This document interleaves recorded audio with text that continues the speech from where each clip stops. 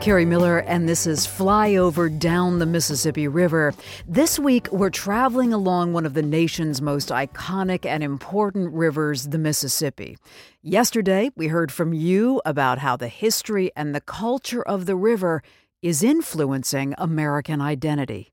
Well, my dad and I, back in 2002, paddled from the headwaters all the way down to St. Louis, Missouri. We developed quite a almost spiritual bond with the river just by being on it for so long. There's an LDS temple, a Mormon temple, rebuilt there, and it overlooks the Mississippi, and it just brings life to a lot of Mormons, I think. I have to say, it's so sad because the disconnect of the river also relates to our poverty and to our systematic racism that we have in the city of New Orleans, but also up and down the Mississippi Delta. You could just feel the power. It's like the blood flow of the nation, and I get tearful on this, but I can feel it. It's like every molecule is expanding. You can feel the power of the river underneath you. And that's what you had to say yesterday on our first Flyover show about the culture and the history and your connection to the Mississippi River and its delta and its sister rivers.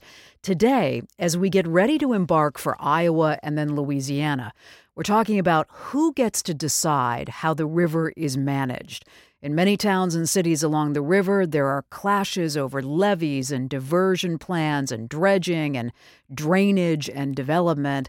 Are we listening to more than just the interests with the loudest voices and the most money? Are government decision makers hearing from enough individuals? So as our guests join us, I want to hear from you today, no matter where you are along the river, in the watershed, in the delta, if your life intersects somehow with the river. And I'd like you to think about this. If you own a marina, you run a family farm, you live and play on a river that connects you to the Mississippi, do you feel like the decision-making about the river is fair? Have you been affected, either positively or negatively, by a decision that has been made about the flow and the future of the river? So talk to me today about how you connect with the river. You run a farm that leads into the river, you use the water from the river, you own a marina, you live and play on this river.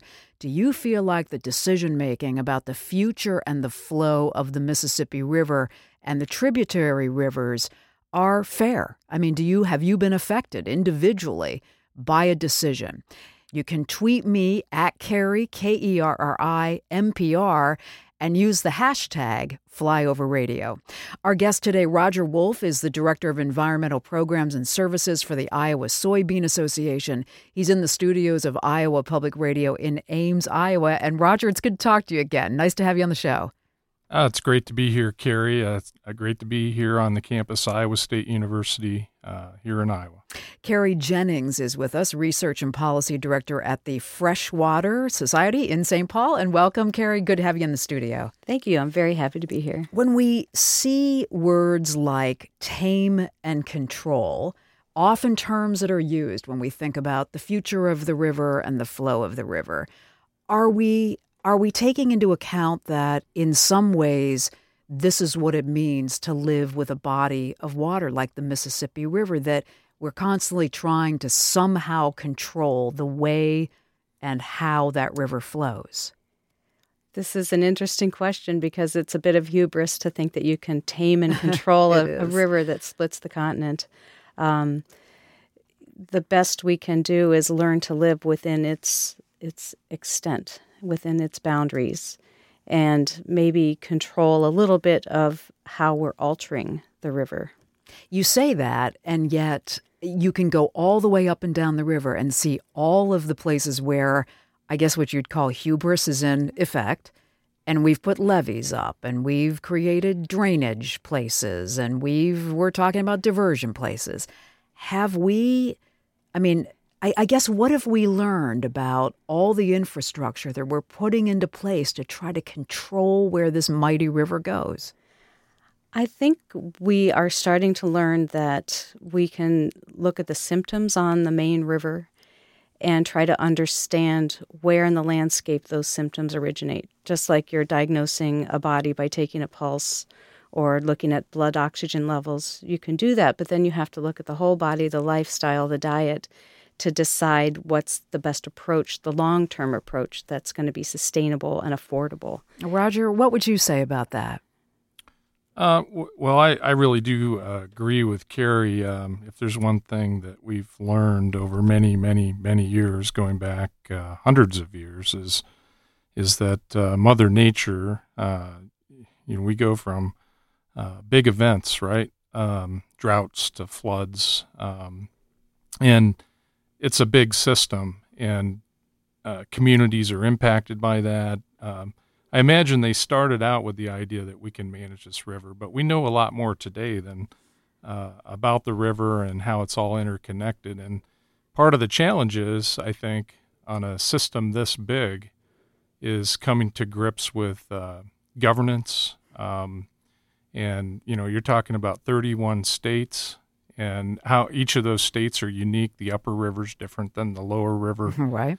And so this is an enormous endeavor. And the truth about all these issues, whether we're talking flooding or water quality or any of the other issues that are impacted within the river, is that these are kind of wicked problems that you don't solve. You basically attempt to manage and adapt. And Kerri, I think she said, we got to learn to live with the river. Mother Nature ultimately wins in this equation. I was thinking about that, and I thought, as you look how interconnected the river culture is, even as what Roger's saying about the northern part of the river is quite different from the middle and the bottom. One person's idea of control is another person's chaos, right? What we do, Kerri, at the upper part of the river, we now know much more about how that affects the way you experience the river and what happens at the bottom in New Orleans. It's true. I think we as Minnesotans have a special responsibility as the headwaters state, and not only for this river, but for the Great Lakes and also for the Red River. We're the headwaters of 3 major watersheds, and ideally, we would not impact those waters as they fall and then leave our state. It's pretty impossible, isn't it, though? It's hard, but it can be an idealistic goal that you keep in mind. I've anecdotally heard of countries in Europe where people have to take the water they drink downstream of their water treatment plants. Uh-huh. That would force you to think about that with every drop you drink. Let me take some calls here to Rick in New Orleans. Hi, hey there. Hey, this is Rick. Look, when they built the levees on the river back in the 30s, I believe it was, they built them all the way down to the end of the river, and the silt that would have normally flooded the plains where the delta is all going into the Gulf, and the land is not being built up. And they won't take the levees down, within about 30 miles of the mouth of the river. Or maybe even more, maybe 50 miles. They should take the levees down so the silt builds up the land. And that's my comment. Yeah, Rick, you're raising something that I think we could spend the entire rest of the hour on, just on levees. But, Kerri, this is something that we're learning about. When you put a levee in one part of the river, all the effects that has, upriver and downriver, and yet those levees protect a lot of land from flooding, right? They do, and he's right. They went in after the big floods of 1927, and we tend to develop these large infrastructure projects and federal programs in response to disasters, and that levee program is primarily in the lower river, so it's not a part I'm familiar with. In Minnesota, we had levees on the Minnesota River, but a lot of those had been removed to store sediment, because our problem is the opposite up here. We have too much sediment in our rivers. I wish we could export it to you in the Delta. I really do. Locally, it's filling water bodies on the river and causing problems with navigation. But that's just another effect of this river that we have altered. Ideally, the Corps of Engineers is who is responsible for maintaining or enforcing the height of levees that people can put up. And ideally, we would have someone here from the Corps to talk about that and their authority and the difficulty of that. And we invited the Corps of Engineers to the show. They were unable to make it. We're hoping they can join us maybe at our town hall in La Rose, Louisiana. We've got a request into them. Roger, I take what Kerri says about the reaction after a disaster, right? Decisions that get made to protect a community that has suffered from a devastating flood. Do you find that infrastructure and big policy decisions tend to be, I don't want to say knee-jerk, but they tend to swoop in after a community has experienced a disaster, and maybe they're not taking into account enough of the rest, everything else that ought to be included into those decisions? What's your view on that? Kerri referenced the large infrastructure that came out in 1927, and there's been a lot written over the years about the history of the river, and disasters have really dominated the public's attention. And there's an old mantra, and I've heard it in government, if you will, that say, "Don't let a disaster go to waste," because it does generate the public well, and people want to pay attention. And New Orleans is built below sea level. Roger, levee system. Let me interrupt just there to say you're listening to Flyover. Roger Wolf with us, Carrie Jennings, as we talk about who controls the future and the flow of the Mississippi River. I want to hear from you. You can tweet me at Kerri, KERRI-MPR. Use the hashtag FlyoverRadio.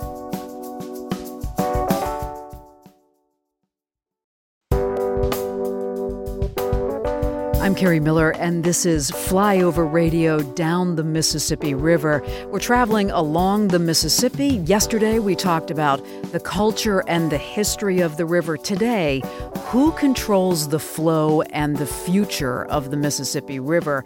And as our guests join us, I'd like to hear from you. If you run a family farm near the river, you own a marina, you live and play on a river that connects you to the Mississippi, do you feel like the decision-making about the river is fair? You've heard us talk about levees. You've heard us talk about sediment.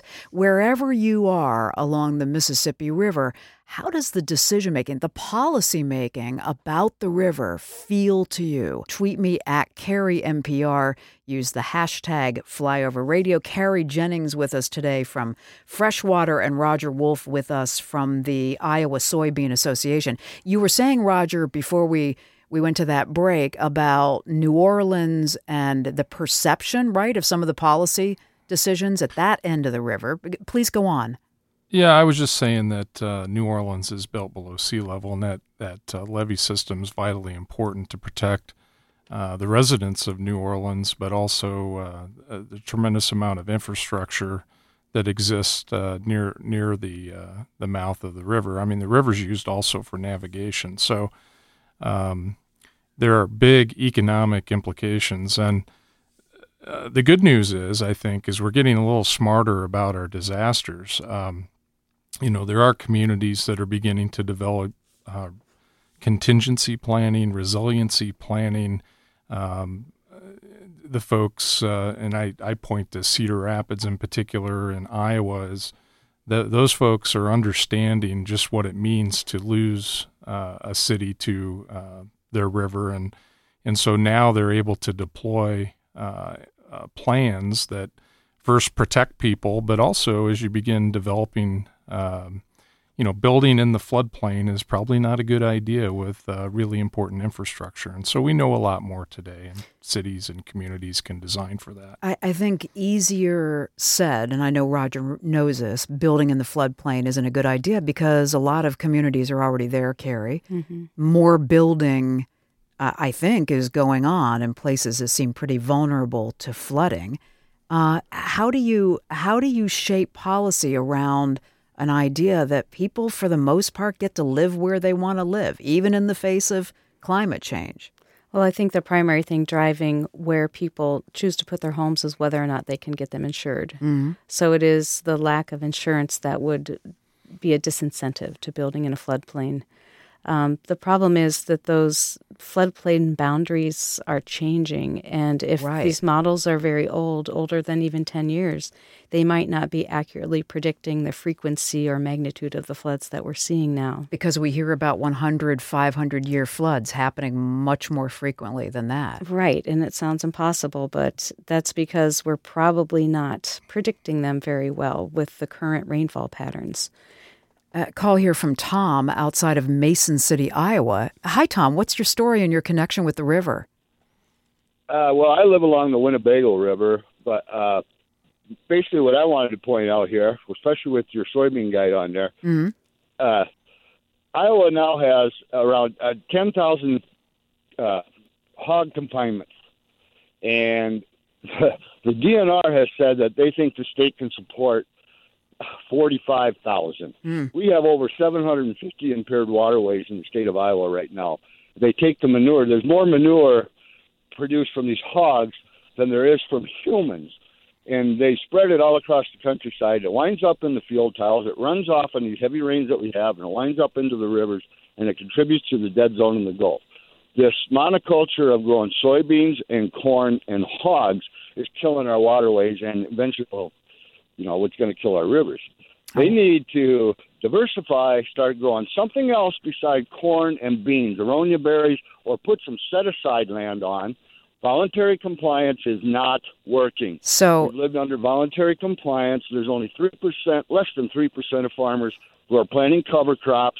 They're doing anything to help the problem, and their answer is they've overproduced more than the market. Tom, I think I've got the essence of what you wanted to say here. Roger, we'll hear more about that tomorrow, I think, too, when we talk about agriculture from Iowa City. But to Tom's point about what's happening when you allow more and more development of these farms, and he's worried about a monoculture that keeps investing in only a couple different crops. Well, I hear those comments all the time, and in part, our agriculture system has evolved over time, and so I'm not going to argue one way or the other in terms of which system is right, but we try to think about how we can manage the system to be more resilient and sustainable. So that means thinking about our manure management in terms of as a resource, in terms of compliance with the regulations. I know that the state has thought deeply about this issue, and so he used the word diversity, and I don't think that's the wrong answer. I think in fact we need to add diversity to the landscape. Where can we be productive with corn and soybean production? Where can we integrate livestock systems so they're part of the whole natural system? And so adding diversity is a good answer. We can buffer these systems. We can deploy technologies that use the manure wisely, and I think there is a way to do this, but it requires actions to make all this happen, and that's what we're in the business of doing in Iowa. I think, Kerri, the same issue comes up here with the floodplain planning and the levees, and now with agriculture, that people who feel like they have a stake in the river do not feel like they have enough of a voice in the planning. From your point of view, do they? I mean, do legislatures step in a lot on this? Does the Corps of Engineers make decisions? And the voice of the individual or the interest does not bear as much weight as it should. I would say the voice of the individual has a lot of power in Minnesota. Most of the land in these agricultural watersheds is privately held. Mm-hmm. And so those day-to-day decisions being made by the farmers are their own decisions. But they're regulated by decisions that are being made at the state legislative level, no? No, I would say it's more controlled by what their profit margin is and, what kind of incentive they have to grow those crops in the first place. I think the state and the federal government do not have a role in those private individuals' decisions. Those are not part of the Clean Water Act's purview. that's qualified as non-point source pollution, anything that comes off of an agricultural field, and that was not considered in the Clean Water Act. There is no regulatory authority over that. And so that's actually the challenge of the state right now. We have adequate money because of a constitutional amendment to address some of these water quality issues. The problem is, without any kind of regulatory authority over those private landowners' decisions, how do we incentivize them to make decisions that are profitable but also good for water quality? Let's go back to the phones here to Laura in Des Moines. Hi, Laura. Hey, thanks for waiting. Hi, thank you. And thank you so much for doing this this whole show this week. I really appreciate it. Glad you're listening. I think it's much needed. So here in Des Moines, we have two rivers converging, the Raccoon and the Des Moines River. And certainly, as the last caller stated, and as our soybean guy knows, we have a lot of nutrients going down, especially the Raccoon River.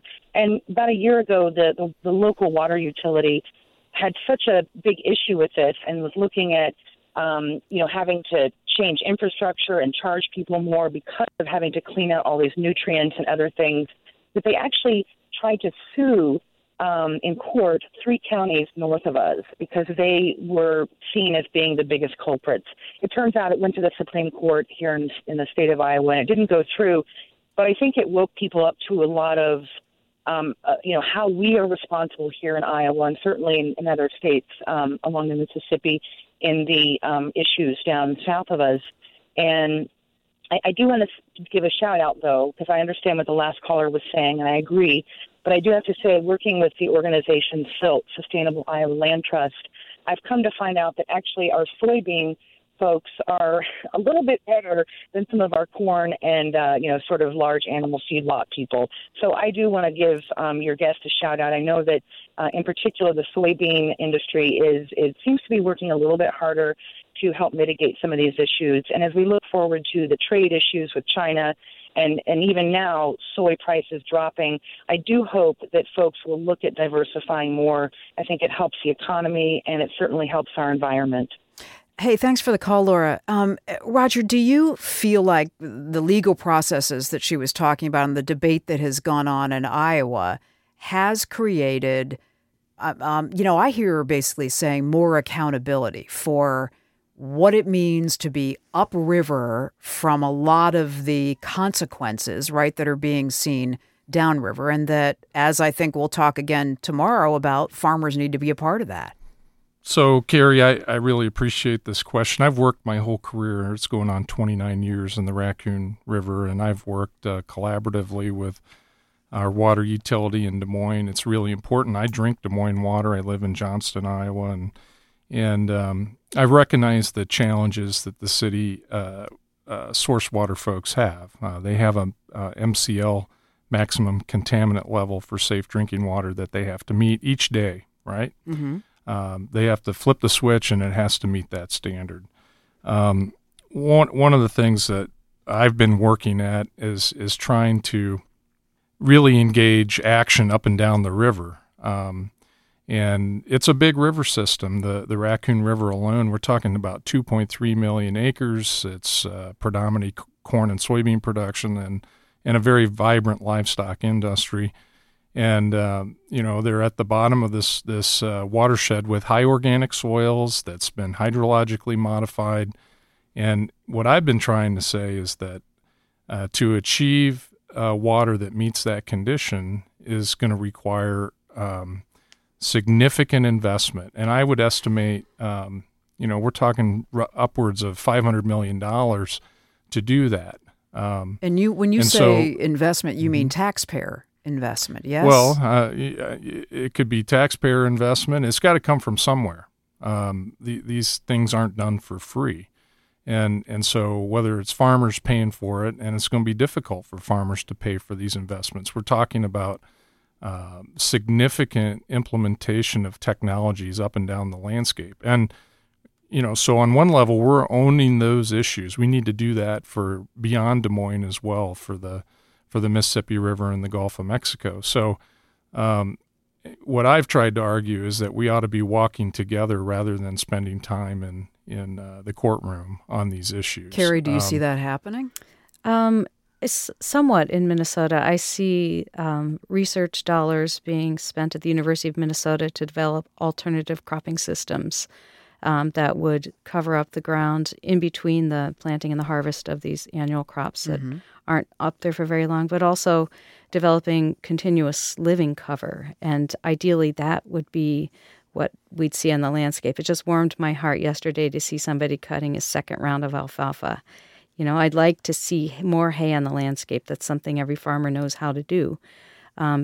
Crops like that might not have the markets right now, or the ones being developed might not scale up very well right now. And that's a totally appropriate role for the university and the state to do the R&D behind that. And then we trust the markets and the producers to be able to take these products and run with them. And the result will be good for both of us. You're listening to Flyover Down the Mississippi. It's a conversation, a national call-in about how we as Americans identify with this mighty river that basically bisects the continent. Today, we're talking about who should manage the flow and the future of the Mississippi River. And as you hear, this conversation is taking into account the infrastructure along the river to try to control the flooding, but also what the agricultural interests mean. Tomorrow we'll be in Iowa City, and we'll dig in even more deeply into the agricultural impact on the Mississippi River. And I want to hear from you wherever you are along the river, particularly if you're farming near the river. Today, it's however you interact with the river, work, play, you own a marina, you run a family farm, you live and love the Mississippi River and its sister rivers. Do you think the decisions that get made are just? Do you feel like you have a stake and a say in the future and the flow of the river? And you can tweet me at KerriMPR and use the hashtag FlyoverRadio. Let me get back to a call here to Jane in St. Paul. Hi, Jane. Appreciate you waiting. Hi. Hi. Thanks. I'm 52, lived most of my life in the Minneapolis, Twin Cities area, and really had no relationship with the river until I met someone who lived on a houseboat. So I woke up this morning on a houseboat on an island in the middle of the Mississippi, and went swimming, and it is staggeringly beautiful, and I'm just shocked at the disconnect between most people who might have lived here their whole lives and the river. I had a 7-minute commute in a fishing boat, and I saw 2 blue herons and 3 eagles. You are living the dream there, Jane, for sure. Living the dream. And he's going to be out there the entire summer. He's like living off the grid on this island. And his big beef is that the Army Corps of Engineers, as far as he's concerned, feels like they have a dual role of providing navigation on the river, but as well as looking out for pleasure boaters. And I think if more people were out on the river, more people would care about the river. And I think the Army Corps of Engineers can do things with dredging material to create coves and sandbars and opportunities for recreation on the river that doesn't always happen. And for a small example, this morning I was picking up styrofoam, unbelievable amounts of tiny, tiny styrofoam on the banks because the flood brings it all up. And I think the St. Paul City Council just wasn't able to pass compostable takeout containers. They're still using styrofoam in St. Paul. And I think if people were out there on the river, they would put pressure on City Council to do something about it. Jane, so that's my 2 cents. Really good to have your 2 cents and your call. I'm going to hear from John in Brookings, South Dakota. John, I've got about 2 minutes, but I want to hear what you had to say. Hi, thanks for having me. I'll try to be quick. Okay. From Brookings, South Dakota, grew up on the Mississippi River for about 25 years. My biggest thing that I did on the river was recreate, whether that was fishing, hunting, trapping. And the comment I have today is one of the biggest pieces of legislation that has impacted me, and I want to say the people around the river where I grew up was this recent legislation to the Wisconsin state that restricted access to the Upper Mississippi River Wildlife Refuge, right. Siding with the railroads, in this case the Burlington Northern Santa Fe line that runs basically from La Crosse all the way down past Prairie du Chien and into Illinois. And what that did was restricted access by charging and prosecuting people for trespassing. And I feel that we didn't get a say on this legislation. The people that lived on the river, we restricted access to a lot of spots on the river. And I just wanted to comment around that. John, I appreciate the call from Brookings, South Dakota. Hearing from you today on Flyover Down the Mississippi about how you interact with the Mississippi River and its tributaries, but also how you feel about whether your interests are considered, whether your voice is heard about the flow and the future of the Mississippi River. Join in 183-FLYOVER1. Tweet me at Kerri MPR. Use the hashtag #FlyoverRadio and stay with us tomorrow. Next conversation on Flyover, we're in Iowa City.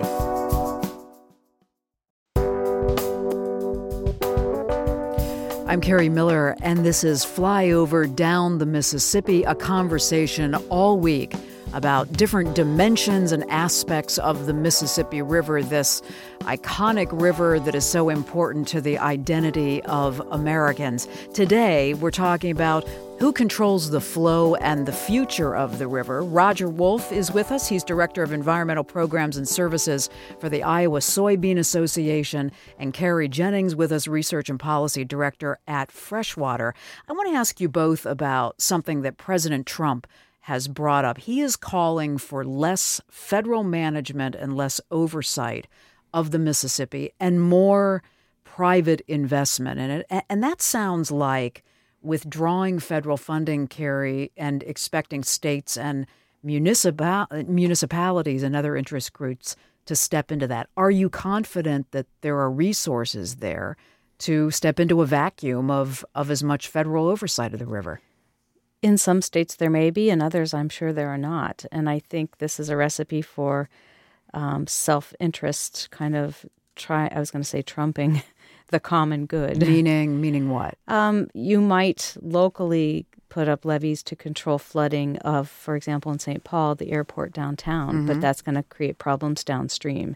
Moving water is such a hard problem because curing the problem on your parcel, you don't see the effect of that downstream. And I think federal regulation helps even all those approaches out. Roger, how about you? Withdrawing of more federal legislation or federal oversight and stepping in more of municipalities and states. How does that sound to you? Well, here's my perspective on it. The water is the ultimate local issue, and we need to take ownership of these issues. And so if you're going to drain the swamp, so to speak, and you're going to reduce federal oversight and really give it to the states, then we need to own these issues. One of the things that we've looked at in Iowa is we're talking $4 to $6 billion to meet our goals of the Iowa nutrient reduction strategy, and the reality is that there is not going to be enough state and federal money to come in and meet that infrastructure demand. So one of the things that we're beginning to advocate is how do we bring in capital, and capital can be paired up with state and federal money to be so that we know the public is getting a bang for the buck. We got to deploy capital to solve the problems that we're talking about, and so we're working real hard on trying to make those things happen. Phyllis says on Twitter, thanks for another great discussion. Comments about cover crops drew me back to this article about Minnesota agriculture experiments and strategies, and I'll retweet that article. There's some interesting reading there. Robert in St. Charles, Missouri called to say, it seems like there are a lot of different interests at play here, which Robert is exactly why we're doing a week of conversations about this. He says people who want to preserve what's left of the natural Mississippi, people who see the river as a highway for shipping goods. Is there a middle ground to get those people on the same page? Carrie, what would you say? Trade-offs. There are going to be trade-offs. I mean, this is a navigation system, as he points out. Highly commercial. Commercial. We want to keep the native mussels and the ecology. It's hard to, and the Corps of Engineers is actually being charged to do all of these things. Stop invasive species while allowing the native species to thrive. These are really difficult problems, and that is where the policy comes in, is to help evaluate the trade-offs. it's a challenge, and all the stakeholder voices do need to be heard. Call here from Jim in Baton Rouge, Louisiana. Hi, Jim. Thanks for waiting. Hey. We're 200 miles from the mouth of the river in Baton Rouge. New Orleans is 100 miles. Uh-huh. We're the last high ground in the state of Louisiana in this area. So I wanted to talk about the map of Louisiana. Good. We see the blue waters of the Gulf at the bottom, and then we see this green stuff, which is swamp and marsh. Swamps and marshes are wetlands. They're not land.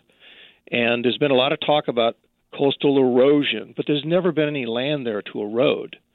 We have this subsidence problem, but the idea that we can solve our problems by putting more sediment out of the Mississippi River into the marshes is never going to build land where there was no land before. And at the same time, the guys up in the Midwest, they've been building dams and they've been doing other kinds of things that keep a lot of the sediment flow that used to come naturally down the river up in the Midwest. Uh-huh. So, there's going to have to be a whole new paradigm to try to figure out how to deal with the coastal issues. Cutting off the flow of sediment out of the river into the marsh has hurt, but we're never going to be able to replace that. Jim, I really hope you'll listen in when we get to New Orleans, because this is going to be a key part of the conversation about climate change. Kerri, you wanted to add? Yeah, I was going to say, this might be our next disaster. Maybe it's a slow-burning disaster, but meaning specifically slow rising sea levels, subsidence of the delta, changing rainfall patterns in the upper Midwest. We're seeing the evolution of a new river system, and it's hurting at both ends. And this might be our opportunity to reevaluate this is our dust bowl, To Ellis in New Orleans. Hi, Ellis. Thanks for calling in. Hello. Hi. All right. Thank you for having me. Sure. Okay. The show, you're talking about the decision-making, the concerns, how decisions are made, individuals, corporate interests, and government. Right. I live in New Orleans. I'm a half mile from the river itself. I'm a half mile as well from the industrial canal that separates the upper from the lower Ninth Ward. Mm-hmm. There's a 100-year-old bridge. The Army Corps has been talking about dredging it so that these giant ships can get from the river to the lake. And they've had question and answer sessions with people from the community. And I just wonder about what their actual interests are, if they care about the community, because they're about to put $1 billion into dredging this canal, which would cut off the lower Ninth Ward from the rest of the city for at least 10 years, and which would obviously affect the lives of the people that live in that neighborhood. So I think it's telling that the Army Corps hasn't chosen to be on your show as of yet, and I hope that they would comment at some point. So I appreciate the time, and I'll take your comments. Yeah, no, I really appreciate you raising that. Again, the Army Corps could not make the show. I should have said that repeatedly here through the hour, but we have issued an invitation to them for a town hall discussion that we're doing in La Rose, Louisiana on Thursday night, and that you will hear on Friday. So we'll get that invitation out again. I really hope the Army Corps of Engineers will accept it. To Brenda in Knox, Iowa. Hi, Brenda. Hi, I live in Donaldson, Iowa, and my name is Brenda Knox, and the Army Corps of Engineers and a patchwork of laws, including Iowa's eminent domain laws, allowed a hazardous oil pipeline from the Bakken area, same one that Standing Rock fought against, to put a pipeline under the Mississippi River just north of Keokuk and south of Montrose, Iowa, in my home county of Lee County, Iowa. Uh-huh. Our family farm was also affected by the pipeline. And I'm just saying, excuse me, it's a very ill-thought decision concerning the environment of the river. Do you feel, Brenda, that your objections and your concerns were considered closely enough as those decisions were being made?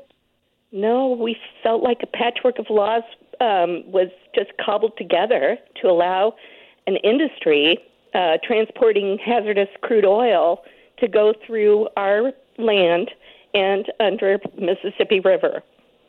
I appreciate the call. Again, I think, Roger and Kerri, this lets us know how complicated different interests and different stakes are in the river. up and down. Like, as I said at the beginning of the show, your one version of control, right, or policy looks chaotic and is counterproductive to somebody else on the river. Roger, I've been curious about whether you think the farmers that you interact with feel like enough of their own experience and their views carry the day. I mean, in Iowa, that's a powerful constituency, but how do they feel? On one level, you have kind of the status quo system, and then on another level, you have a group of people that are trying to be leaders and trying to define their own future, using science and technology and trying to be impactful. That's certainly what motivates me and the group of farmers that I'm working for. That's been a big part of it. And what we've tried to do, I mean, agriculture is a big industry, and it's privately held land, and there is respect for private property, and at the same time, I think the government has to wrestle with the bigger common good question. So, I'm glad I don't have to make that decision. I'm not elected to make that decision. Yeah, but you're a pretty big stakeholder who may get the results of a decision, the people that you represent and they're not very happy about it, the decisions being made, right? That's right. I think I like to believe that the process works. I think there has to be values expressed on both sides of the equation, and we have to weigh these things out. I'm a proponent of local action and making sure that we're putting our money where our mouth is and owning these issues and demonstrating results and accountability. And these are community issues. It isn't agriculture without downstream communities processing food, and that's also important. And so right there on par with water.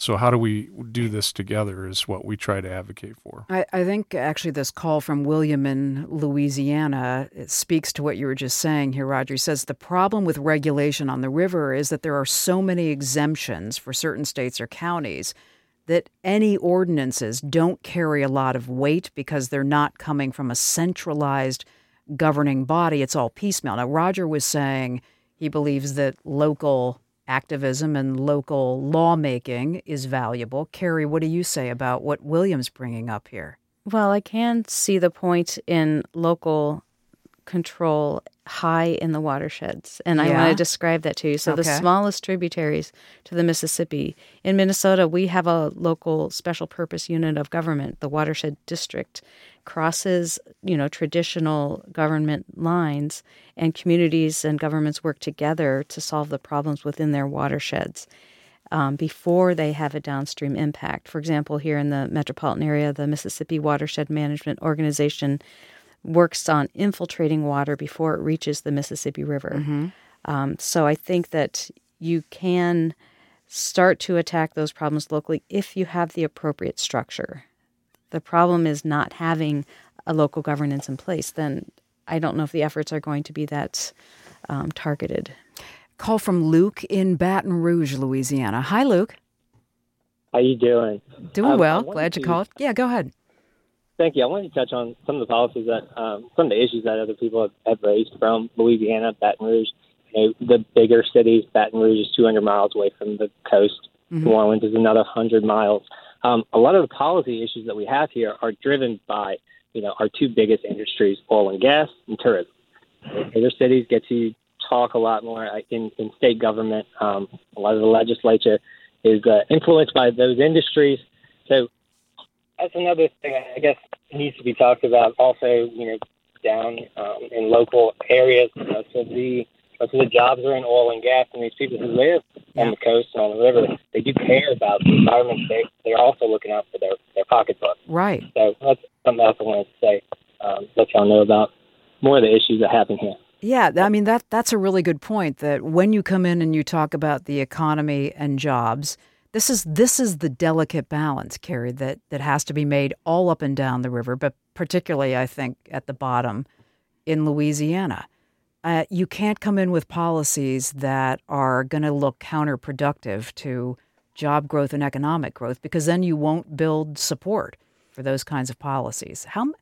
Go ahead and answer that, and then I want to ask you about how corporate interests play into that. I was going to use a Headwaters example of the agricultural industry in the Minnesota River watershed. Gets their seed and fertilizer by barge on the Minnesota River up the Mississippi, and then they deliver their crops the same way downriver. So they rely on that river, and some of their current practices are actually making navigation difficult. They're making the river sediment in more quickly with sand, primarily up here. And so I think it's just finding that intersection. And the other thing that's happening is the agricultural landscape requires fewer and fewer people to run the large farms.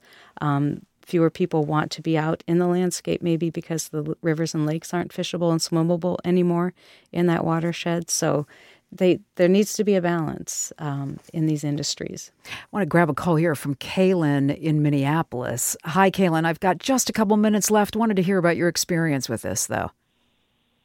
Hey there. Thanks for having this whole conversation. I'm up in Minneapolis and have been a kayak guide on the river for 6 years or so. And that gives me an interesting perspective on, I have to react to everything. I don't have much control, but I get to forecast sort of what is happening. And it seems like for those of us who work on the river, it's very clear that it's just starting to become more part of the consciousness of the city, of people around here. And I'm just wondering how much Minneapolis, the watershed up here with the industrial port being shut down and these changes that we'll see here, how much that is going to be a sort of laboratory for how the river changes in a post-industrial economy, assuming that happens in other cities. But yeah, it seems it's very clear that people need to get on the river in order for there to be any change in terms of how much money goes into changing it and how that works. What do you think, Kerri? I have just about a minute and a half here. And that reflects what Jane, an earlier caller, said.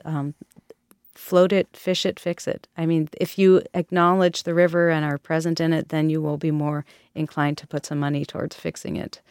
That's when I know you listened yesterday. That's one of the things that came up again and again yesterday is if you have some kind of generational attachment to the river, or you live at the edge of it, or you're on it a lot, you feel like your stake is much more personal and intimate. Yeah, and I just really want to expand that beyond the river corridor itself and to every one of those minor tributaries. I like to ask people what their watershed address is, because they live in this watershed, and I'm west bank of Chubb Creek, tributary to the North Cannon, tributary to the Cannon, to the Mississippi, to the Gulf. More people ought to know their watershed address. Roger, do you know yours? Oh, absolutely. It's Beaver Creek, Johnston, Iowa. Nicely done. Roger, really good to have you on the show. Thanks so much for the perspective. Very good. Thank you. Kerri, thank you. You're welcome. You can continue to weigh in on the questions and the conversations that we're having here on Flyover Down the Mississippi. Tweet me anytime. Hashtag Flyover Radio. It's at Kerri, Kerri, NPR.